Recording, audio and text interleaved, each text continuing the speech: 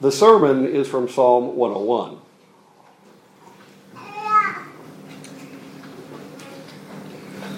And the disciples were first called Christians in Antioch.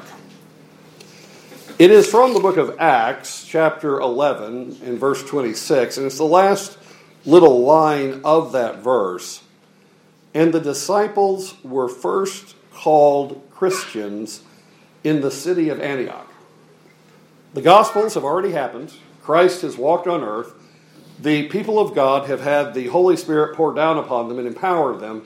And 11 chapters of Acts have gone by, but the disciples were first called Christians in the city of Antioch. Of what religion are you?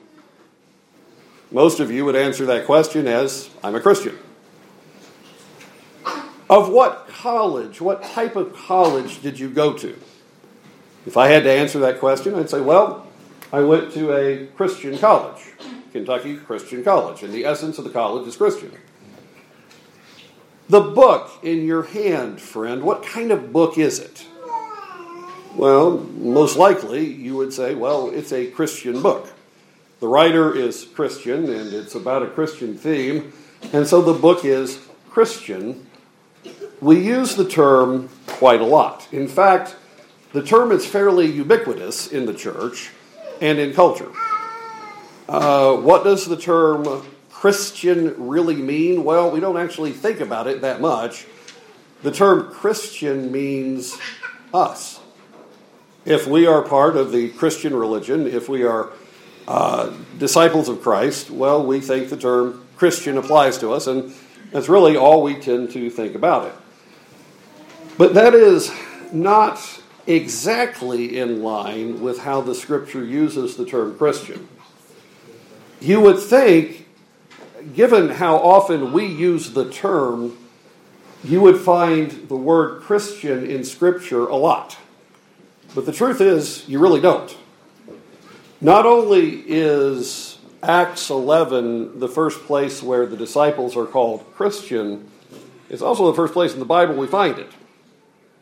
The law of Moses has gone by, the history books have gone by, the prophets have gone by, all the poetry books have gone by. Jesus has walked on earth, and no one has called anyone Christian. Until about a decade later, in the city of Antioch, the disciples are first called Christian, and that is the first use of the term, and it's 1/3 of the use found in the Bible. There's only 2 other places where the term Christian is used, and they're both in 1 Peter. And so among the people of God at the time of the giving of the Scripture, the term Christian wasn't as ubiquitous as it is now. You found titles for the people of God that were much more common. They were called the Church of God, or they were called the disciples of Christ. That shows up several times. Or they were referred to in family terms. Now, brethren, I beseech you, treat younger women like sisters. Treat older men like fathers. Greet the whole household of faith. This is actually more how the early church spoke about itself, but it did use the term Christian. In the way Luke writes about it there at the end of the verse, he puts a point on it so it feels like it's significant.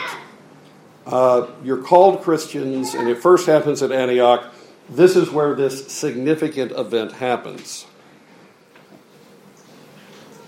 Who called us Christians? And what did they mean by it? I did go to a Christian Bible college, and it was specifically with the Independent Christian Church. And there, in my many classes, the verse would come up, and they would assure me it was a prophetic statement from God. There in the city of Antioch, God spoke to us, and he said, you know who you people are? You're Christian. Is that who called us Christian?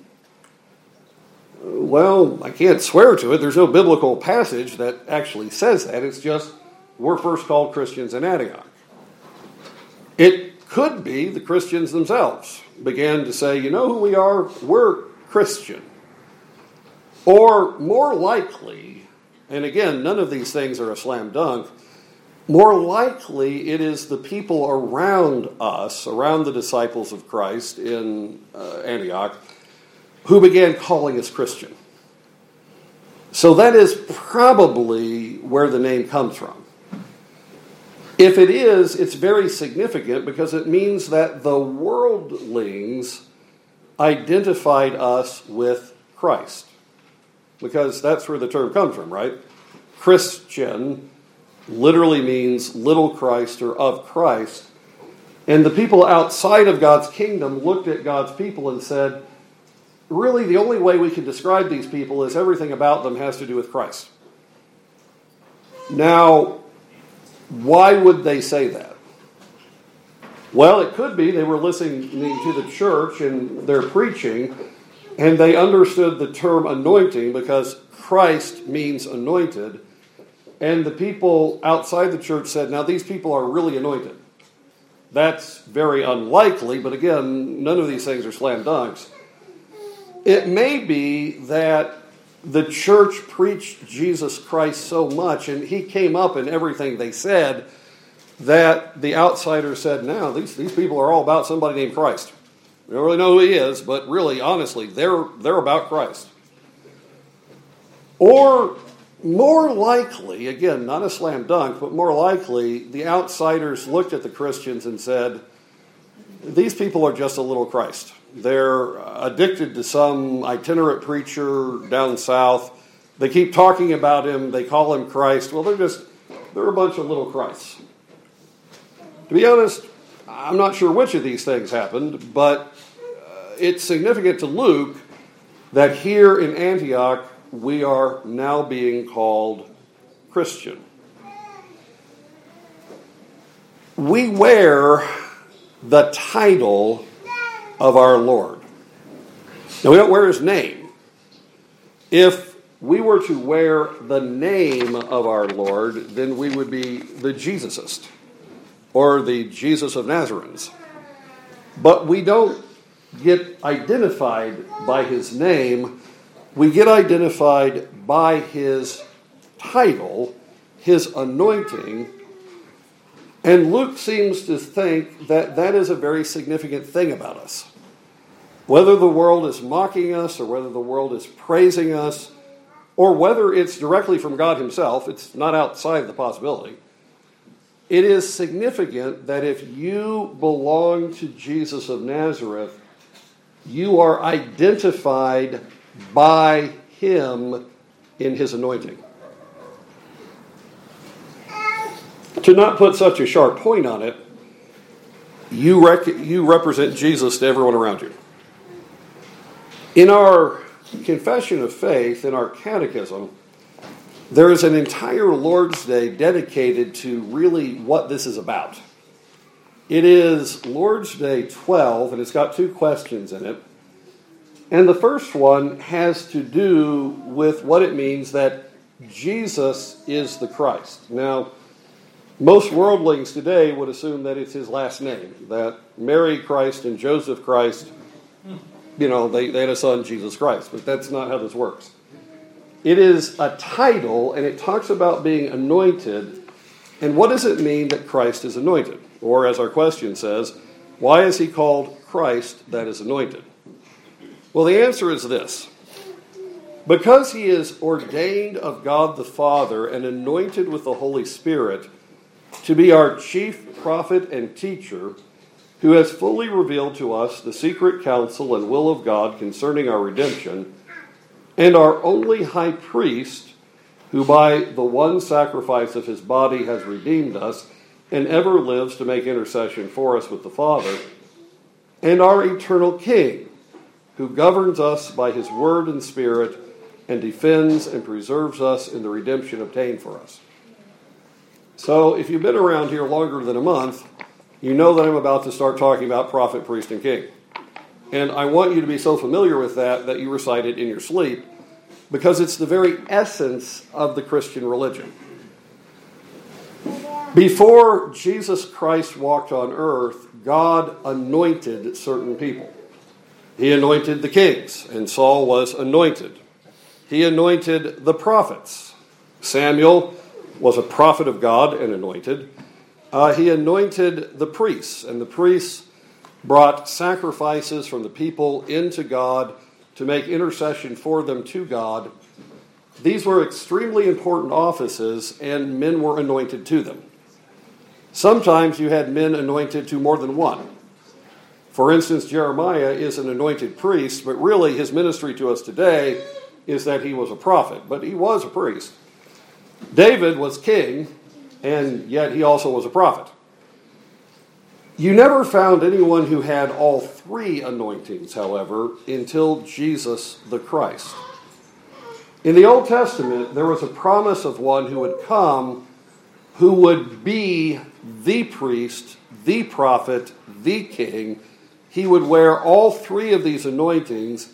He would be the anointed one. And that is, of course, Jesus the Christ. Jesus ministers to you in Christianity, if you belong to him, as a prophet. He tells you what God's will is. He tells you what right and wrong is.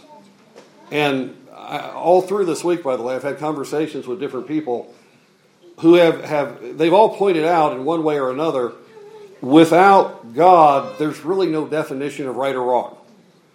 Well, Jesus is the prophet. He tells you what is right or wrong, and he tells you God's will for your salvation. He tells you what the covenant is. Jesus is your priest. He brings a sacrifice to pay for your sins to God the Father, and the sacrifice he brings is himself. He dies on the cross for you. He offers his life in exchange for yours. He ministers to you as a priest. And he ministers to you as a king. Jesus Christ lives to protect his church, to protect his people.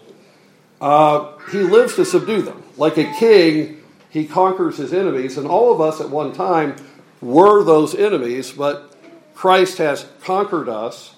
He has given us faith.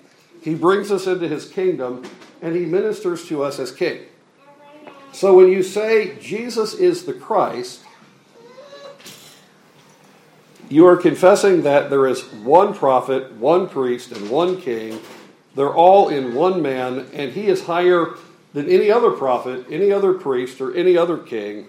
He is the summation of what God is doing, and he wears the anointing. He wears the christening. Well, that is all well and good, and it's the very essence of Christianity. But then the Lord's Day goes on in the next question, and it asks, but why are you called a Christian? And the answer here goes back through who Jesus is by his anointing. It goes back through prophet, priest, and king, but it applies it to you. Because by faith I am a member of Christ. So I've been brought into Christ. I am in mystical union with him as part of his kingdom. I'm actually a part of his body. Because by faith I am a member of Christ and thus a partaker of his anointing. So if I'm in Christ and Christ has been anointed, in some way that anointing applies to me because I'm in the one who got anointed. In order that I also may confess his name. Now remember, a prophet speaks. A prophet tells you God's will. He speaks what right and wrong is. He tells you the way of salvation. Well, I share in his anointing that I also may confess his name. So I live in a prophetic way. I'm not the prophet. I'm not a prophet. But when I tell the world the name of Christ, and that includes his reputation and what he's like, that sort of thing, I'm acting as a prophet, effectively. I am sharing in the anointing of the prophet because I'm in Jesus. That I also may confess his name, may present myself a living sacrifice of thankfulness to him. Now remember, a priest brings a sacrifice before God. Well, I'm in Christ. I'm wearing his anointing. And I offer sacrifices even this moment, but it's not the kind of sacrifice that Jesus brought. He bought my redemption, but I offer him sacrifices of thankfulness. And this has to do with what I do and what I say, how I live, the worship I bring on the Lord's Day, all of that.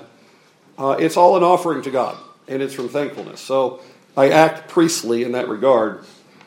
And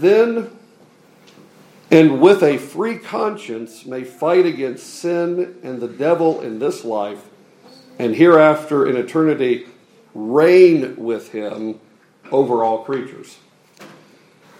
So that's king. That's kingly language. As bearing my Lord's anointing, being in him, I am not a king and certainly not the king.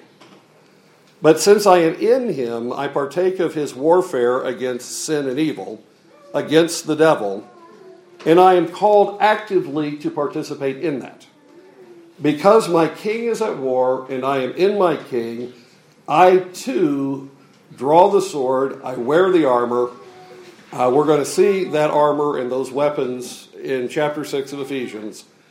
I am at war with sin and the devil. And our catechism doesn't say where that warfare takes place, because quite frankly, that warfare takes place everywhere. I am at war with sin and the devil in me, first and foremost. But I'm also at war with sin and the devil literally everywhere I look. If you see sin and if you see the devil and you're a Christian, what is your duty? It's your duty to be at war with it. So, as a Christian, wearing his title before the world and being known by his title, I've got ministries to do that equate to my Lord's ministries. He is a prophet. I will proclaim who he is. He is the priest. I will offer him thankfulness and acts of gratitude. He is the king. I will fight against sin and the devil wherever that is found. I believe what I just said. I believe that wearing the name, the title of Christ, means that this is my calling. And I think that it is in this light that we should look at our psalm for this morning. The psalm is Psalm 101, and we have sung it many times. And I've even preached it once here. It is a psalm of David. That's what the inscription says. And it's a kingly psalm. David is lifting praise to God, and he is going through what it means to be a faithful king. And you can see that in the very first verses. I will sing of mercy and of justice. To you, O Lord, I will sing praises. The king is given to God's church specifically for mercy and justice. The Hebrew terms are covenantal terms. One of them is hesed. It talks about the faithfulness the king should have to his people and the faithfulness that a vassal king should have to his over-king. And mercy talks about how the king is to care for the people. The king is in power not for his own good and glory, not to aggrandize himself and build himself up, but he is the king to care for the people under him. And also, if he's a vassal king, he walks in the mercy of his higher king. The higher king has called him to be a king, and in that mercy, he conducts his ministry. So, David is singing to God about what it means to be the king. And having announced that in that first verse, he begins to walk through what that means for him in every aspect. In verse 2, paraphrasing, but if you look at verse 2, it's what he's saying. He says, I'm going to live in justice and mercy, and it's going to be in my outer behavior and in my heart. I will behave wisely in a perfect way. So I've mentioned justice and mercy. That's going to be the essence of what I do. And I'm going to do it quote, perfectly. Now, no human being ever gets anything perfect, but if you don't aim for perfection, you're going to hit a lot lower than if you do. And David says, I'm king, I'm supposed to walk in these things. I'm going to walk in them with all my emphasis. My outer life is going to be about that. And I will walk within my house with a perfect heart. So it's not just going to be an outer call. I'm not just going to wear my anointing, but as a job that I can put off when the day is done. I'm going to walk outwardly as king, and inwardly is going to be an essence of my being. And quite frankly, ministry is like that. If God anoints you for a ministry, it's not like any other human endeavor. Someone can say, I drive a truck, but that's not the essence of me. I'm something different. I'm a lineman in the factory, but that doesn't define me, and it doesn't. But if God anoints you for his purposes, that's defining. It goes right to the heart. And David says, I take it to heart. I'm going to be king. I'm going to do it with all my heart and in all my actions. And then he begins to talk about what needs to happen if he's going to do that. In verse 3 through 5, and also in verse 7, David begins to talk about holiness, and it's a very practical statement about holiness. It's who he will not keep around him. Verse 3 is kind of generic, but it doesn't just apply to people. I will set nothing wicked before my eyes. So there is something wicked, and I'm not going to look at it. I'm not going to look at that. I will set nothing wicked before my eyes. I hate the work of those who fall away. I'm totally against it. It shall not cling to me. So if I'm looking at wickedness, if I'm considering it with the eyes, eventually it's going to latch on to the inside. It's going to take hold of me, and it's going to become like a parasite and begin to weaken and destroy me. So I'm not going to look at it. I'm going to totally hate it, and it won't get a hold of me. And then in the next couple verses, he talks about specific kind of people. A perverse heart shall depart from me. I will not know wickedness. Now, living beings have hearts. And so he's saying, in my circle of acquaintance, if you have a, quote, perverse heart, or the way we sang it was a froward heart, it means a heart that is duplicitous like a snake. Everybody knows what a snake in the grass means. It means someone that is hiding his evil and he's going to bite you when you don't see him. Well, that's really kind of what this image means. If there's somebody like that, I will not have them in my friendship circle. I will not be advised by people like that, because that is actually wickedness, which is the biblical word for being a predator. Someone like that is willing to hurt and destroy other people. They're out of here. I'm the king. I've got people around me advising me, and I really don't need that kind of person in my life. And then in verse 5, whoever secretly slanders his neighbor, him I will destroy. So if there's somebody out there talking about people behind their back to hurt them, I'm going to oppose them greatly. And I'm the king, and if I'm the king and I, quote, destroy you, that's kind of significant. A slanderer, a backbiter, it's no small issue. It will work its way into the entirety of the kingdom. It will weaken the kingdom and destroy it from within. So as king, I'm going to put away a slanderer. I'm not going to have him. The one who has a haughty look and a proud heart, him I will not endure.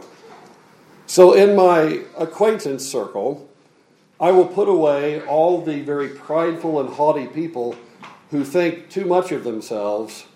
That's not going to be in my friendship circle.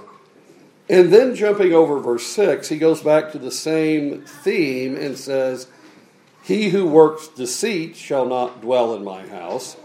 So if you've got somebody out there who is scheming and doing secret evil things, I don't want them. They may look like they're succeeding in their connivery, But I don't want to be attracted to that. I don't want to get caught in that. I don't want it to become part of me. And the only way to have that away from me is to take the person and cast them away. Not going to have them in my circle.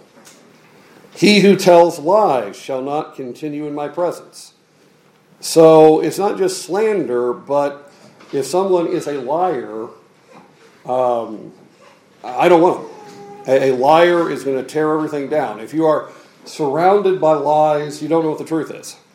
And you end up with no foundation. So as king, if I'm going to be the king for God's people, these kind of people got to go. They're not going to be my circle. In verse 6, he talks about the people who will. Verse 6 says, "My eyes shall be on the faithful of the land, that they may dwell with me." So who is the faithful? They are the people who have faith, who trust in God, and that comes out in actions of faithfulness. They are people who are obedient to God. As king, if I'm going to serve God's people, I need to have the legitimate around me. I need to have the people who walk the walk, talk the talk, think the thoughts, are the real deal. "My eyes shall be on the faithful of the land, that they may dwell with me. He who walks in a perfect way, he shall serve me." So I'm going to look at the people who do the faith. It is not a matter of works righteousness to say what you do is what you believe. It really is. If you want to know what a man believes, look at what his hands do. Look at the fruit of his life. Look at what he produces. Now, he may talk pretty. He may be able to say the right words, and he may know the Reformed faith backwards and forwards. But if you want to know what he believes, look for what he does. And David says, as king of Israel, that's the kind of person I'm going to have around me. That's the kind of person who is going to advise me.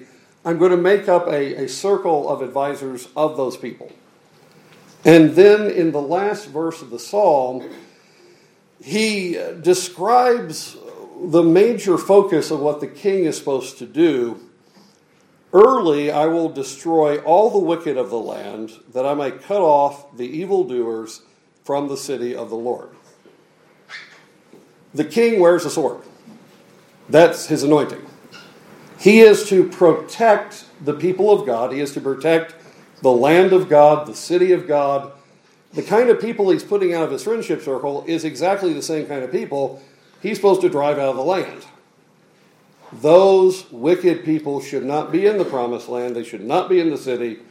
As king, I'm going to run them out. There's a new marshal in town. That's the essence of my anointing. I'm going to protect the holiness of the church of God. That's what I do. And so we come to the end of our psalm. There is an interesting pattern if you look at it. Verse 1 to 2 equates to verse 8.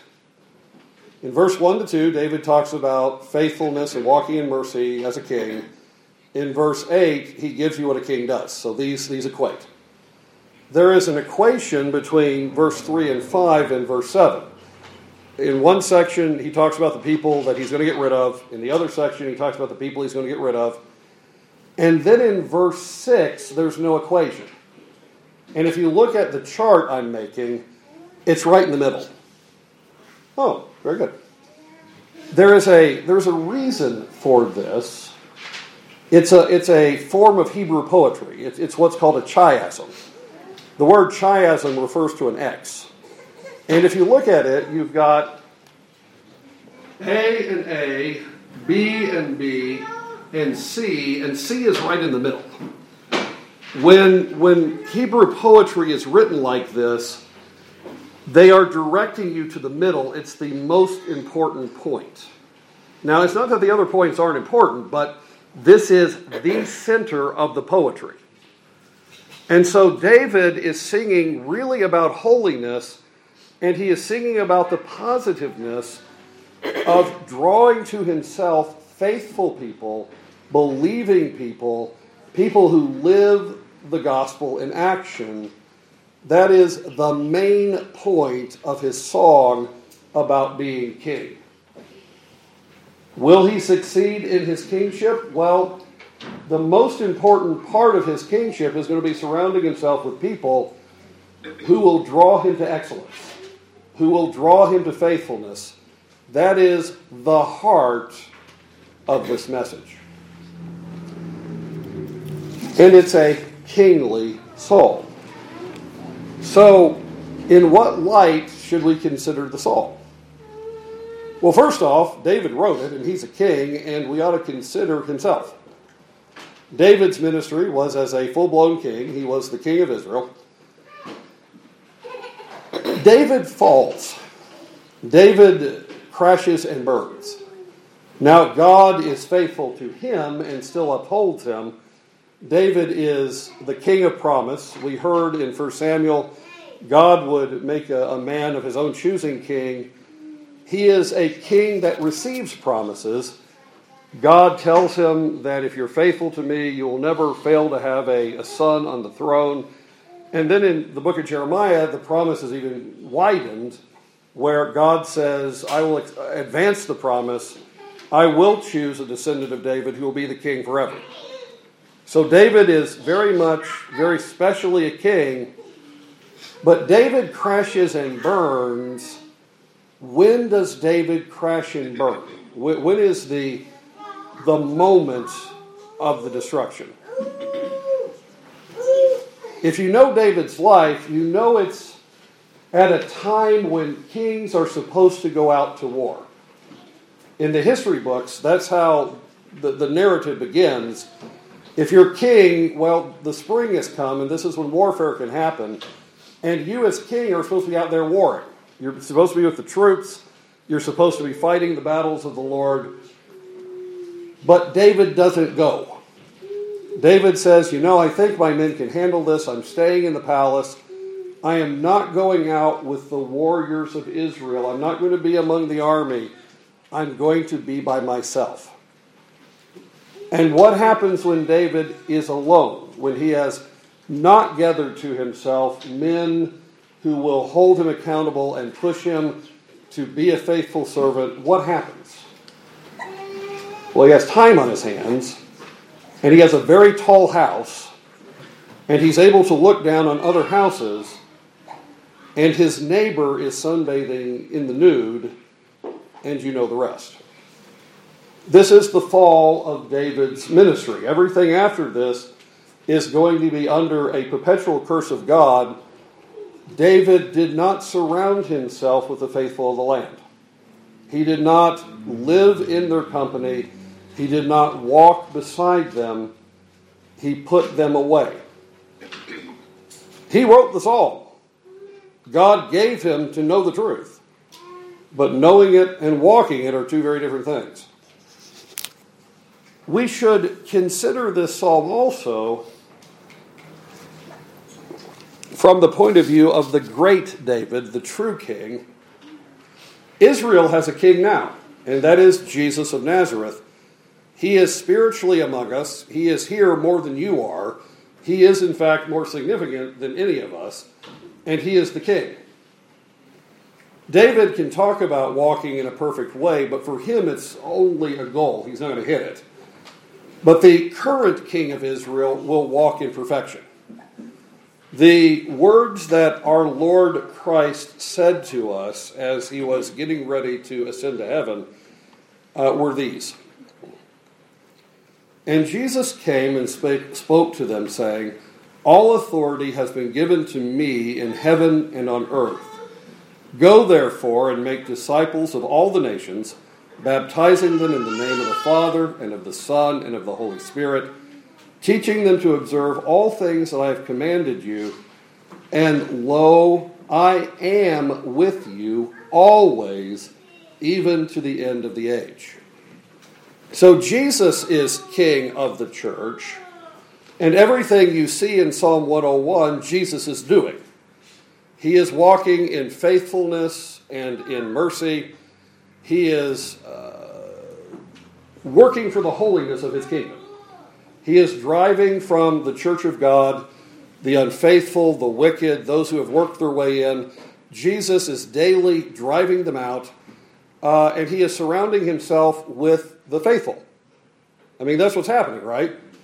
The Lord Jesus Christ is drawing men to himself. He is giving them eternal life and making them faithful, and that's who he's walking with this very moment. So when you sing Psalm 101, you're really singing about what Jesus is doing, and he is drawing you to himself. You are the faithful. You are the ones he is giving Spirit to walk, and he loves to be around you. I will be with you always. Always. That's what our King has said. And unlike his ancestor David, Jesus of Nazareth will never fall. So this psalm is a glory. This psalm is a promise that you can latch hold of. Jesus Christ will be with his people as King. You can take it to the bank. He will be your King. But as we went through our confession, we noted that we are in Christ. And being in Christ, we partake of his anointing. So as we look at this psalm, we can also look at it from the point of view of our own lives. We're not king, but our King has gone to war and he is with us. We are to fight against evil and the devil all the days of our lives. Well, how are we to do that? Well, we are to walk in hesed, covenant faithfulness, and mercy. We are to be in the hands of God, purifying the church, working for reformation. We are to be driving from our lives those people who, quite frankly, will draw us into hell's maw. You know what happens when you put people of various moral levels together? They all descend to the lowest common denominator. So if you want to walk as a hypocrite, if you want to walk weakly, if you want to walk in defeat, if you want to look no different than worldlings, just surround yourself with people with deceitful and wicked hearts. That will get the job done. But we are walking in the Lord's anointing, being in him, so we are purifying our lives from those kind of people, and we are surrounding ourselves with faithful people who walk in God's ways.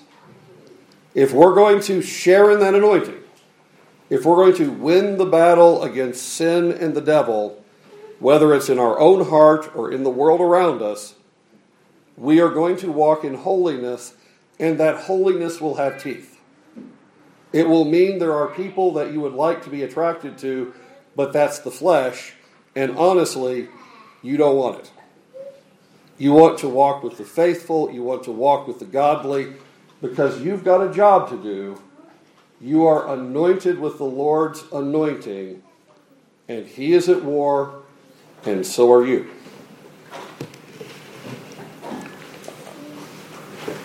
This is not a theme that is simply here. If you start going looking for it, you'll find it especially all over the Psalms. Psalm 16, for instance. O my soul, you have said to the Lord, you are my Lord. My goodness is nothing apart from you.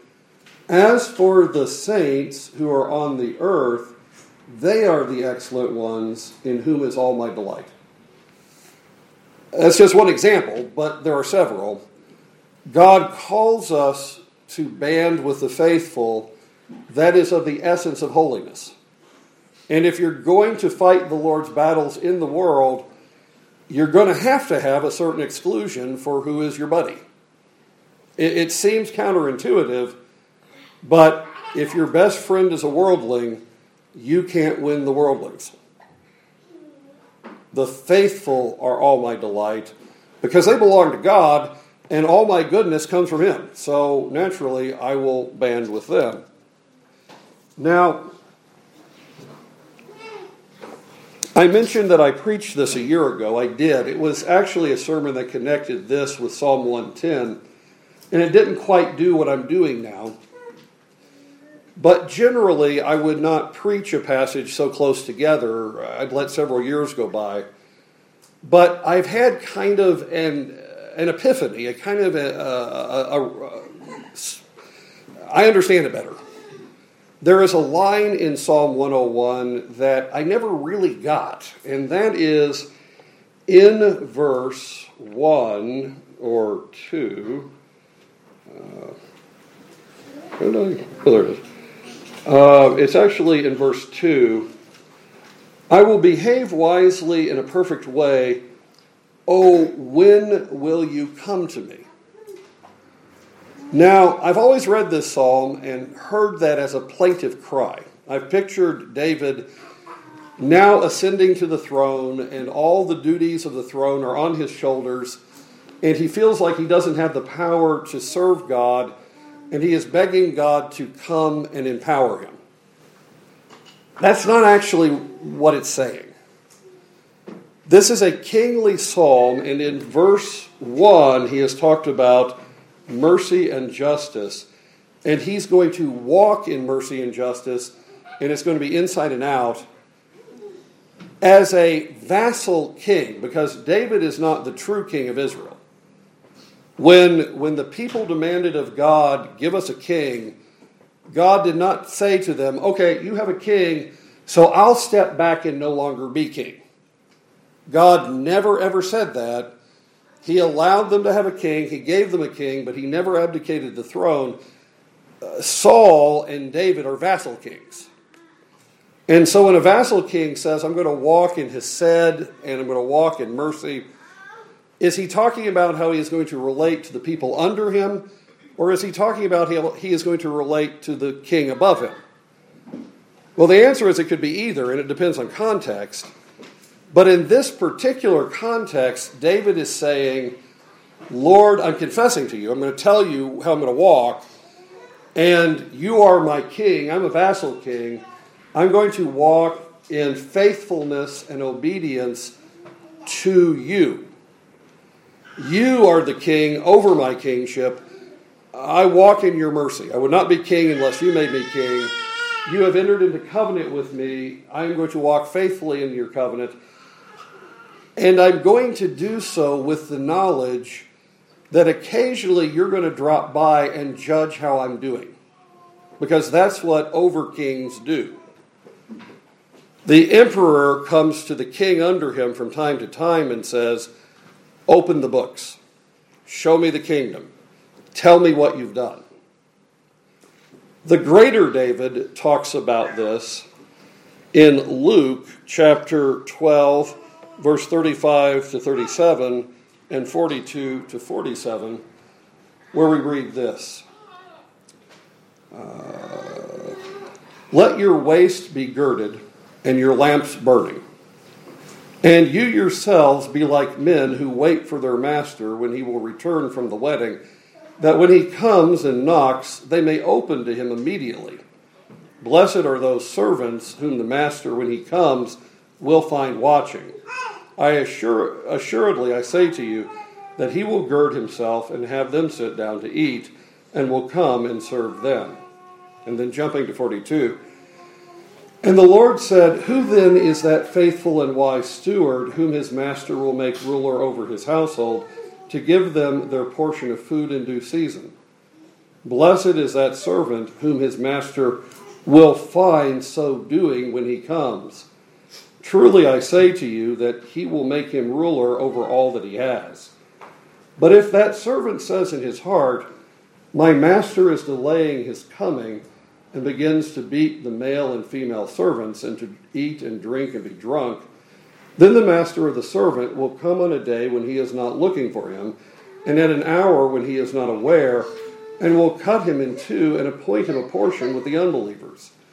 And that servant who knew his master's will and did not prepare himself to do according to his will shall be beaten with many stripes. That's the spirit in which David says, oh, when will you come to me? Now, we know that God is everywhere, and he is seeing everything. But paradoxically, covenantally, there come seasons where God has kind of let things go, But at that moment of his choosing, he comes and he judges. Have any of you experienced this? Where you know that God has taken hold of you, opened up your life and said, open up the books. Now I know everything, but this is the time of testing. Let's see what you've done. It will happen. The king will come and ask, what have you done in your kingdom? You share the anointing of Christ. You are anointed to fight my battles. I have given you a place in the world to fight them. Let's see how you're doing. That's what David's saying. He's saying, Lord, I know that I walk as a vassal to you. I walk in your mercy. The people under me are vassals to me, and they walk in my mercy. And I know you're going to come and examine one day, and I don't know when it is. So, Lord, I'm going to walk in integrity whether you're here or not. Because you choose the day of examination. You choose the day of test. And when you come, I'm going to be doing what you want me to do. That is wisdom. We are not saved by walking in obedience, but we are told that Christ has saved us to be a peculiar people, to be different, to walk in his way, to fight his battle. And God takes that really, really seriously. And he will come and he will examine. And if you are betting it's not today, you are taking a fool's bet. It may not be today, but it may. What will God's testing spirit find if he opens your books today? Will he find you walking in faithfulness? Will he find you walking with his people, caring for his kingdom, putting out of your life those people who are destroying you? Or will he find you eating and drinking and getting drunk with those people and not walking in your anointing? David says, I have no idea when you're coming, so I am going to be faithful. May God give us such a spirit.